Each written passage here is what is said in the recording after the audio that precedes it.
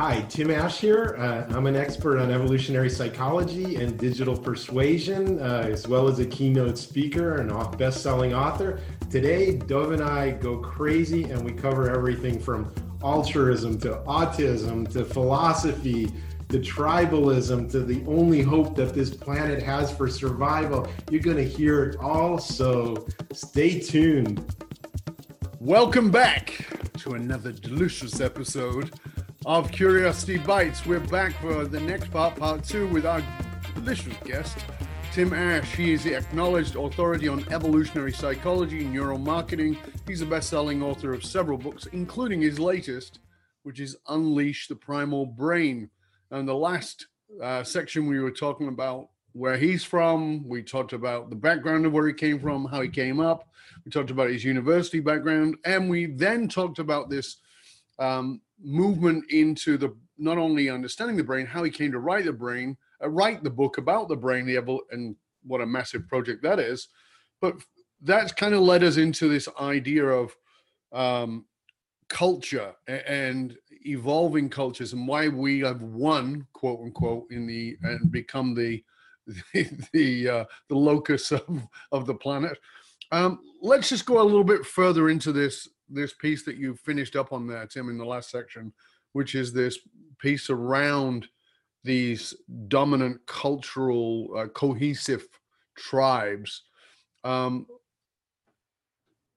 you see that as is that a chicken or egg, is my point, right?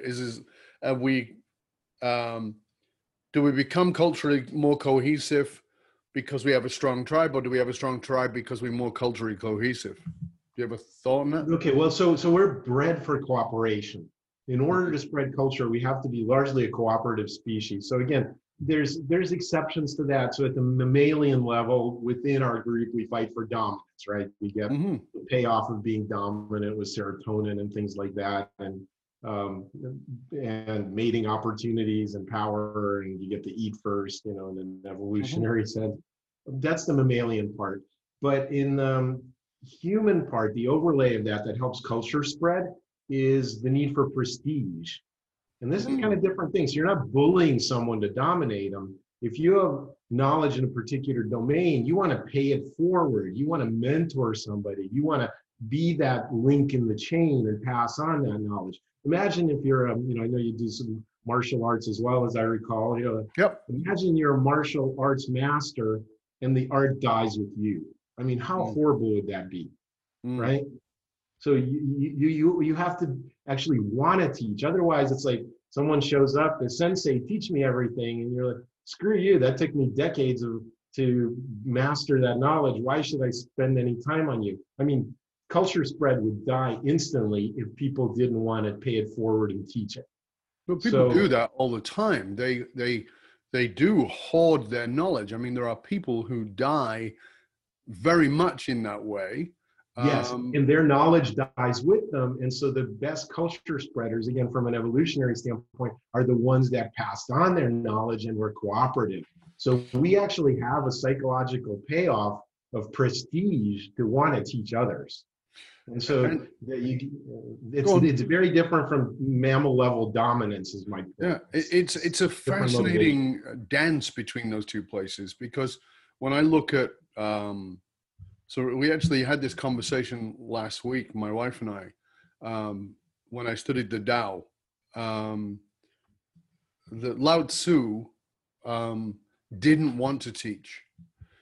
He didn't want anybody to know what he would teach everybody he met, but he didn't want to write anything down. He had no problem with you going away and teaching somebody else, but he didn't want to write anything down because he didn't want to create a religion. And one of the things that when I look at those things, one of the things I've seen is that there is not only a cultural spread, which, as you say, could be very valuable, but there's also the intermingling there of the dominance, which is we're better.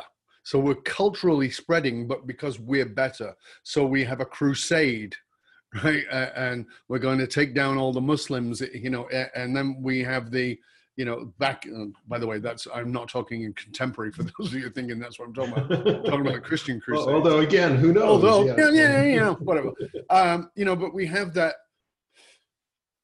so the dominance of the culture and the dominance of this cooperative culture also leads to a dominance over other cultures. And that's what you were saying before about how Yes, it does. absolutely. And I get that, but that also has a strong dark side. Yes, absolutely. I'm not sugarcoating anything. So my point No. is that we evolved to cooperate so we can spread culture in an unadulterated way. We basically just ape and copy and retransmit it. The ones that do it with the highest fidelity at the biggest speed win. Okay. And so, but here's the interesting thing. We also have inside the group pressure, and then of course I'll talk about competition in a sec, but the inside the group pressure is, how do you do that effectively? If you're not passing along the culture, if you want to go your own way and be an individual and not spread the knowledge, then we have this series of escalating consequences for you. Gossip, censure, removal of economic and mating opportunities.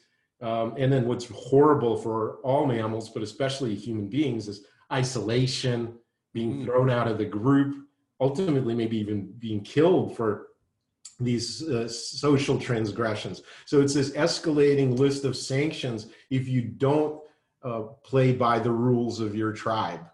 So that's definitely a dark side inside of the tribe. I just want to point that out. And then, like you said, there's the dark side of across tribes. Most of our evolution can be looked at as competition between groups. Once this culture took off, the most effective groups were the ones that survived. I mean, you can think of things like colonialization of the New World, right? Yeah. Anywhere where European settlers, to borrow Jared Diamond's book title, had guns, germs, and steel on their side, they had better starting conditions, and they came over and they wiped out native populations from Australia to the Americas, where 95% of the natives died within 50 years of getting smallpox from Europe. So they won because they were more cohesive and had better culture. Yeah, it's so, and so I guess the word I want to point out for people is this word better, because better doesn't mean it's better than, it means it's more cohesive. Yes, more effective, more suited for its environment. So I mean, I can only imagine, say, go back to the days of ancient Greece, where you have these guys running around in tunics and with leather helmets, and all of a sudden the Spartans show up and they have a phalanx and they have giant shields and 10-foot spears, and they're trained to fight with each other. I mean, that's an obvious thing, but talk about cohesion, right? Exactly.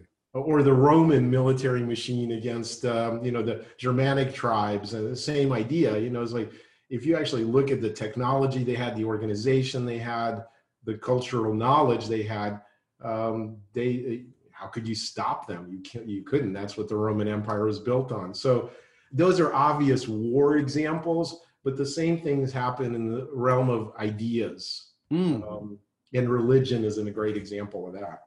Yeah. So let's shift a little bit to the brain for a minute, because I know for sure, even in the work that I've done, that the brain is probably, physiologically at least, one of the greatest myths. I mean, I just hear people say things and I'm like, yeah, that was considered a truth 50, 75, 100 years ago, and it's still being sort of shoved around as if it's the truth. So because you've done this work, brilliant work on evolutionary psychology and the development of the brain, talk to us about some of the myths that in the research of what you were coming out. What are some of the biggest myths that you just want to go up to people and go, what are you talking about? Yeah, well, the one that I start the book with is the lie of rationality. Absolutely, That's the biggest one. That's been there for thousands of years. Again, going back to the Greeks, that the thing that makes us special in the Greek sense, or dominant in the Christian sense, is our different from other animals, is that what gives us dominion over everything else is that we're rational and we don't give in to our animal nature and our ability to reason and so on. And that's total bullshit. 95% of how our brain operates is on autopilot. Yeah. And it only wakes up that rational part for very specific situations. So the lie of rationality, and that the best thing about us is this kind of cold Mr. Spock detached logic, is like the biggest misconception, and it pervades everything. It's like, well, let's be reasonable, let's be logical. Like that's if you're not that, what's the opposite of that? Well, you're irrational, you're unpredictable, you're random, you're emotional. We ascribe a lot of that to women, for example, like, oh, you're being too emotional. That's like a way to shut down a conversation. Well, good thing. We should bring all of ourselves to everything we do. So what do you say to that person who is clearly very invested in that identity of being a rational person? By the way, I call them rational lies. Right? Mm-hmm. We rationalize, which is just a way to make rational lies out of our emotional choices. But what do you say to that person who is so heavily invested in saying, well, I'm not a very emotional person, I am more rational, and you can't compare me to that, quote, hysterical person over there who is highly emotional. Or that crazy ape throwing shit on the walls of the cage. Exactly. Yeah.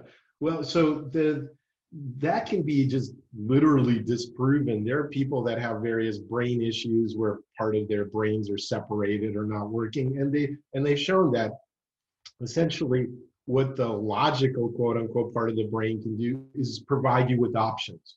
Mm-hmm. But he can't narrow them. That's an emotional response. I have an affinity for something, so I'm going to go towards that. Or I have an aversion to something and I'm going to run away from it or be afraid of it. The narrowing of choices is emotional. You literally can't make a choice without emotion involved. And they've demonstrated this with, again, patients that have various, structural issues with their brains. So anyone says they're logical, no, that just gives you the options. That's all it does. Yeah, I find that whole piece fascinating. My work is really about, I say to people, we are going to bring home the disenfranchised parts of yourself, and the the most disenfranchised part of yourself is the emotional parts of yourself that you have been shamed around. Yeah, absolutely. And that might be your sexuality, that might be your reaction to something at a particular time. But there is still even in the lifespan of a human being, there is an evolution even to the brain in that time. And I know you talk about this in the book, because the brain you're born with is not the brain you keep. And that was when I was a kid. That it was like, this is the brain you got, and this is the brain you're going to get. And if you drink, you're going to kill it. And and there's going to be brain cells, and we didn't know anything about neuroplasticity. And we also didn't know that the brain you have when you're 18 versus the brain you have when you're 38 in the connections that take place is vastly different. Tell us a little bit about that, because I think that's something that people need to understand, that your teenage kid is not going to make decisions the way that same kid is going to make it 38, 20 years later. Yeah, and before I do, I want to talk about kind of a secondary lie, if I may, or a secondary myth you were asking about. There's this notion of, like I said, of the rational brain or the logical brain, but there's also the stupid idea that that new part of the brain is there to solve math problems. It's to put people on the moon or design microwave ovens, and that engineering and thinking and all of that is what it's for. It's not. Right. The reason that we developed those big frontal lobes is to model the social complexity of larger tribes. So we're by far the most social mammals on the planet. And we have a group size of about 100 to 200 people that we can maintain close ties to. And so what all of that is brain power is for is to say, it's like, oh, okay, if I go out with that woman whose cousin is the business partner of Dove, how's he going to feel about that? Right? And you have to be able to capture that complexity. Okay? Right. And that's really, so our default state, what we use our brain for, is social reasoning. We wake up, we do that. Anytime we're not doing 2 + 2 is 4, we, within a fraction of an instant, go back to modeling the social world and developing a better model and an updated model of it. So that's the second big myth, is what's our new brain really for? It's all for social. And so actually, I have my own theory. There's some backup to this, but you hear about like the nerdy scientist or the awkward geniuses, the people that have a lot of social, intellectual horsepower that are applying it to science and discovery and things like that are usually socially awkward. My personal belief is that many of them are what's on the autism spectrum. Yeah. And one of the things that means is that they can't model human emotions or read facial expressions or and interact in nuanced ways like the rest of us can, because we're devoting all of that brain power to social interactions. And so they can deploy that to making amazing art and engineering and things like that. So my personal take on it is that, like I say, microwave ovens and the Mona Lisa and a lot of scientific discoveries are created by people that aren't using their brain for what it was designed for. It's kind of a misfire, right? And that the value is not just in their discoveries, but in all of those social people that are spreading those discoveries and making practical use of them. So if you look at it from the tribal standpoint, the spreaders, again, of culture and knowledge are the most important piece. Yes. And but so we're all kind of drafting on the backs of and the accomplishments of a tiny percentage of people that are making scientific and cultural advancements, and the rest of us are super spreaders of that. But that in and of itself, you and I could spend a couple of hours on, because that is fascinating piece. And one of the things that I find interesting about that is some very recent research that I've been reading in probably less than 2 years was this hypothesis that autism may be the next evolution of the brain, rather than, and we look at it as a defect. Right. But the new science is looking at it as, no, this may actually be the evolution, in that we have enough social skills, and that maybe this ability to remove ourselves socially and not be as fearful of the tribal rejection because we don't care as much about the tribe has allowed us the intellectual horsepower to develop certain things. So it's an interesting theory. Did you come across that much? Yeah, well, I have thought about it, and I have seen it. The thing is, most people mistake how autism and similar disorders work. And the fact is, they're not tuned out to social signals. What seems to actually be happening is they're hypersensitive to social signals. Yeah. And so in order to stop this fire hose of stuff impinging on you all the time, they actually mentally do these transformations, like deconstruct the human face. So I can tell your micro expressions based on, us on camera right now. Okay, but somebody that has autism will actually make a cubist type of Picasso portrait out of your face. So the eyes over here, the mouth is above it. You can't experience it as a face with a unified expression. And so they're actually trying to do that to combat this hypersensitivity to social inputs. And that's an adaptation for that.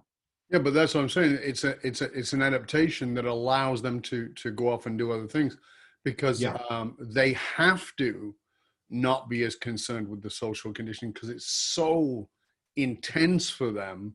That's right.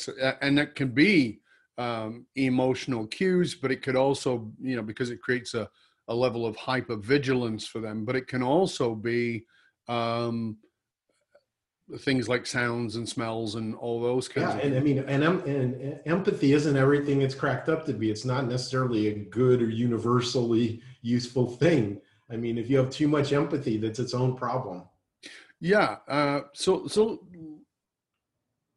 yeah, I kind of want to explore that a little bit because um, when I'm going to reveal something that most people don't know about me, including some of my friends. For a while, are you ready? For Sure. a while, um, in my large array of careers, now remember, I've been doing what I do for 30 odd years, but I've done some other things along the way. And for a little while, I was part of a psychic tour where I Hmm. traveled with psychics and I did psychic readings. And my success rate was in the high 90s. And people were like, Wow. oh yeah, people were like, how the hell did you do that? And I broke that down. Being me, I was like, well, how do I do that? And it was kind of like as a bit of a joke that I did it initially because I could read people, but I broke it down. Now, of course, I read micro cues, right? I mean, Right. later on, I learned how to read micro cues consciously, but I read micro cues.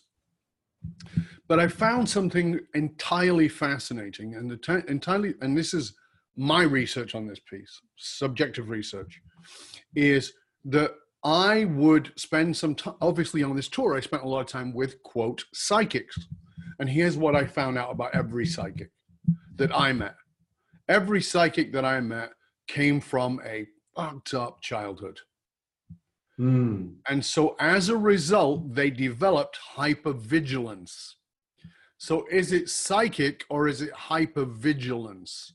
So if I Yes. throw as a cold reader, if I throw out again, I didn't know cold reading in those days, but as a cold reader, if I throw out an open question and I read hypervigilantly the micro cues of that face and the micro expressions or the micro tonality of that face, I can pretty much tell whether I'm right or wrong and whether to pursue a direction. And that's why my results were so fast. But that was because I'd learned hypervigilance by growing up where I grew up, in the childhood that I grew up, in the environment that I grew up. All those Yes. things gave me that. You know, Yeah. one of my lines was, when my mom would put the key in the door, I knew what mood to be in before she walked through that door. Because Yeah. the Yeah. way, the power and the pressure and the lack thereof would tell me all kinds of things. It'd tell me whether she was depressed, whether she was in a hyper or a low condition, whether she was in a good mood or a bad mood. I Yeah. could tell all those things. That looks like, in the context of the way the world sees it, psychic. But what it is Mhm. hypervigilance, and autism is kind of a hypervigilance. Yes. Yeah, I agree with that. And then I think what you said about adversity is really interesting. I had my own theory when I was in graduate school that everybody that stuck around for a PhD had to have some very strong formative forces in their early life, and I said, oh, I'm the exception to that, Well, no, I've had some deep bucketing work on my own personal development, and we all have our crap to deal with. But so I'm a product of some pretty extreme forces myself. So I definitely agree that that's the not the silver lining, but the useful aspect of that is that you develop certain abilities from just having a survive standpoint that can also serve you in other spheres. Well, that's why I wanted to bring it. That's why I decided to go with this, Tim, is because we're talking about the brain. So there is and we're probably going to have to get into it at some point, but the distinction between the brain and the mind, because people, that's a huge challenge for people anyway. But in this, the evolutionary of the beginning of man to now, and then there's the evolutionary of the individual, which is neuroplasticity, and that I'm not you, you're not me, but we're in a cultural tribe, and the adaptiveness or the adaptability of what's happened to me in my childhood or my formative years that has formed and created me and given me curses that I could turn into blessings or gifts, or curses that I turned into a downward spiral and devolved into.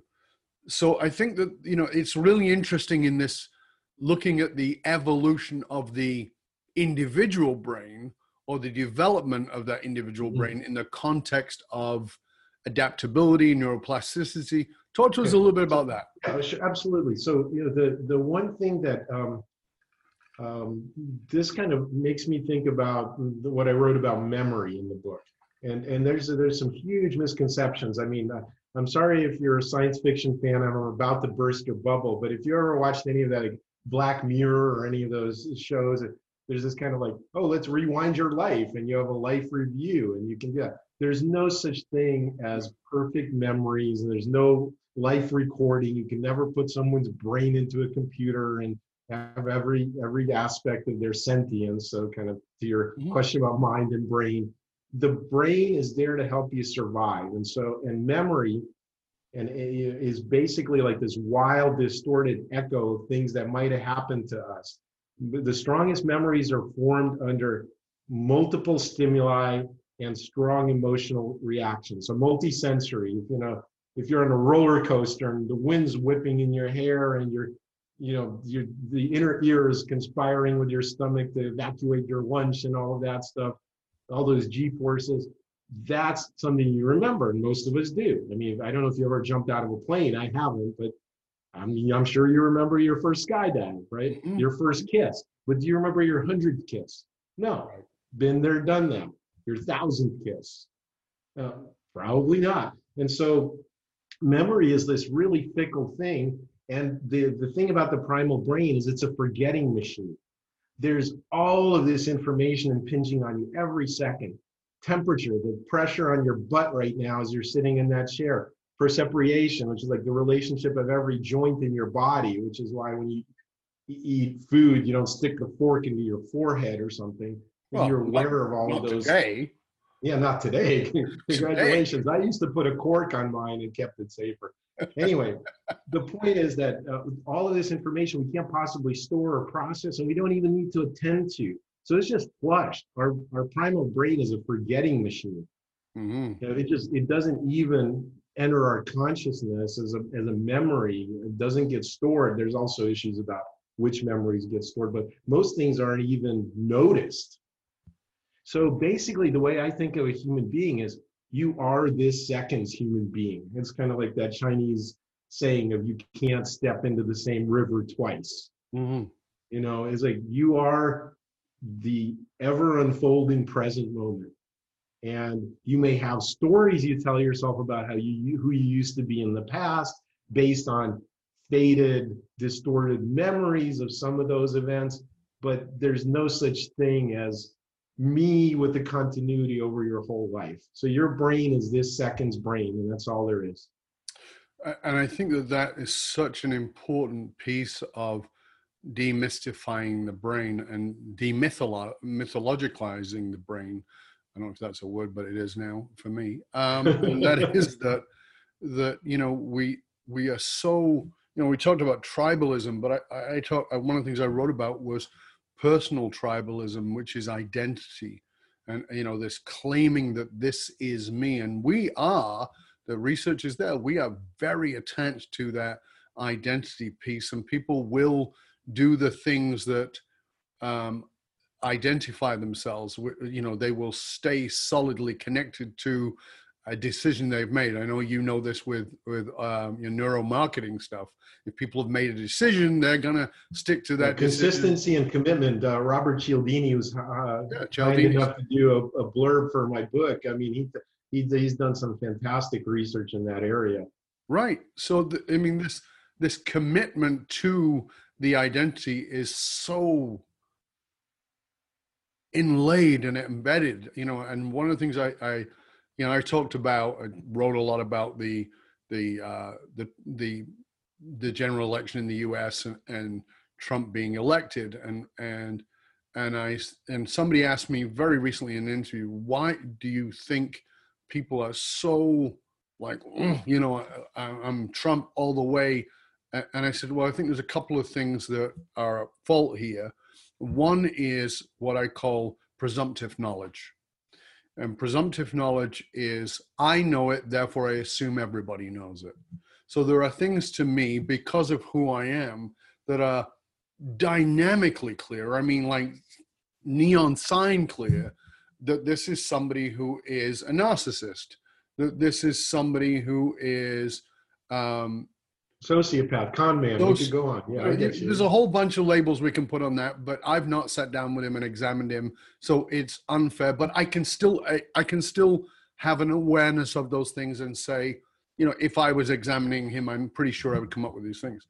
Those things are glaring to me, but they're not to other people, and that's my presumptive knowledge. Okay, so can I stop you? Because Yeah, I don't please. think they're not clear to other people. I think that they have a values hierarchy which has other things that, pardon me, trumps that.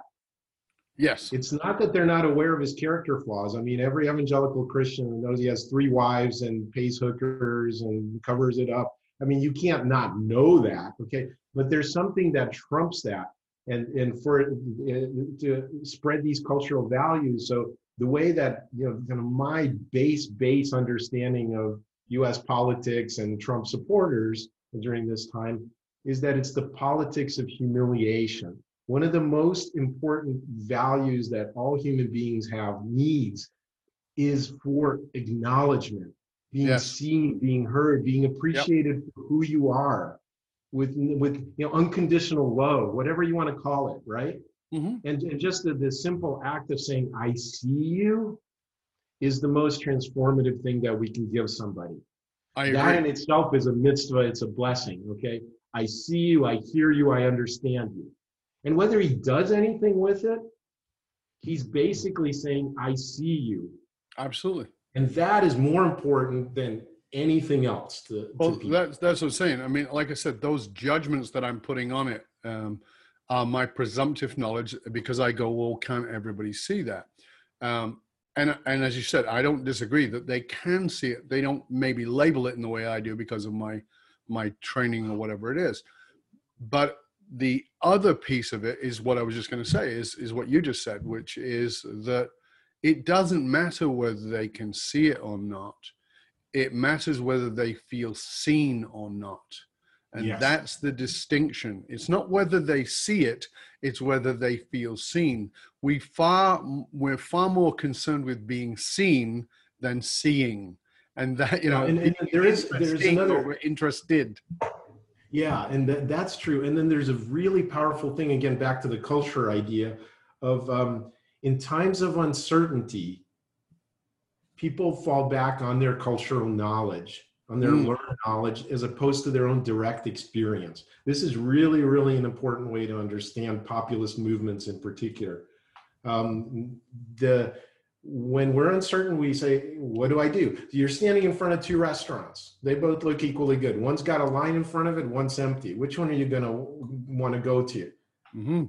Right? You're the one that's got a line. You're going to go with everybody else in the herd. It's like, that must be a good one. There's a line in front. That's how you're going to make that decision, right? I don't know. Now, had you eaten at both those restaurants, you go, they're about the same. That one's got no weight. I'm going to go there, right?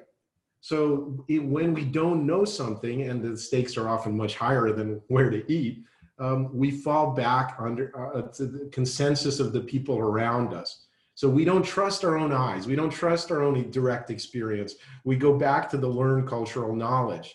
And so it really depends on which cultural tribe you were raised in. And all autocrats activate that. I think you've seen that, like the 14 signs of fascism, right? You know, how to activate that stuff in people and how you can tell whether that transition's happening. So, you know, that's what populists always do. They fearmonger. They say I'm on your side and there's the other or the others, and demonize and dehumanize them. It's an old playbook and it works. That's why politicians use it. Yeah, I've said for years that if we want to stop the devastation we do in the world, we have to stop othering. The greatest challenge to that is that we're tribal. And the only way to get around that is to recognize that we are a tribe of humans. And then what we'll do is we'll go out and murder all the rest of the animals. So the tribe that we have to be, I believe, is the tribe of earthlings. So the squirrel is an earthling, the lion is an earthling, the insect is an earthling. I'm an earthling. God, I'm so glad you brought this up, because I just want to share something that's not in the book, but I found fascinating from a sociological perspective. They did some surveys and figured out what makes conservative people versus progressive, let's call them, people the way they are. And so, like you say, if we look at tribes, we can do concentric circles. Yep. So there's me, there's my immediate family, there's my extended family, there's my synagogue or church, there's my town, my state, my country, the world, there's all living things in the world, there's the universe, right? So you can keep going out. And so what they found was fascinating to me is that, I guess it's conservative in the not political sense, but more cautious sense. That's part of the gene pool. Those people had more localized tribes. Yes. Versus progressive people had more universal tribes. So there's going to be progressive people who care about the treatment of animals, right? Because that's part of life on Earth. That's part of the earthling tribe you suggest, right? Whereas, we can look at the same event, like families are being separated at the US border and the kids are being kept in cages. Now, to the universalists and the progressive people, that's inhuman. So at the level of humanity, I can't let that stand. Whereas to the conservative people say, well, they don't live in my town and they don't have the same color skin, so they're not part of my tribe. It's okay they're in a cage because that's not my sphere of concern, which is much more local. So I found that to be fascinating. So you can kind of predict people's politics based on this, where they attach to tribes. Yeah. And I'm trying to remember who said it, but some great thinker who had said that the way to cure the world is through travel. Yes. And it's part of the problem of coronavirus has happened is that we stop traveling, and that concerns me, particularly if the conspiracy theorists are right, and I'm not saying they're wrong or right, and that we have to be vaccinated to travel in the future. We'll get a greater level of tribalism, because it is only, I've never met a well-traveled person who is narrow-minded. I haven't. Right. I've just never met them. Yeah. And so there is a kind of chicken or egg issue there, though, is the ones that choose to travel might be the more open-minded ones. So it's like correlation, not a causality thing, potentially. But anyway, no, I get your point. And that's actually, my last chapter of my book, the next to last actually, is a prescription for living a more primal life and how to be a better human being. And the last chapter, and it is to attach to larger tribes. It's exactly your prescription. I believe that wholeheartedly. I think the best thing you can do, and they've shown this, Marshall Goldsmith's work on nonviolent communication. You can sit down Arabs and Israelis who have lost children in the wars between them and get them to talk. That dialogue of understanding that the other is just like you, and that there's universal stuff that binds you much more closely than the differences that separate you. That's what we have to keep doing, pouring back into the center, into the building of the bridges, not the walls. And that's the only hope for this planet, and it's quickly running out, I fear. And that's why this show is called Curiosity Bites, because I believe with every fiber of my being that curiosity is the cure for the world. If we can become curious about ourselves, about each other, and about the world at large, we're going to be better people. And with that, amen, my brother. Thank you, sir. We're at the end of this particular section of the show. We're going to take a break. We're going to come back with Tim Ash, who is the author of Unleash Your Primal Brain. This is a fascinating conversation. I hope you'll stay with us and come back for part 3 of the show, where we're going to really dive into some juicy, delicious stuff. We'll see you in 2.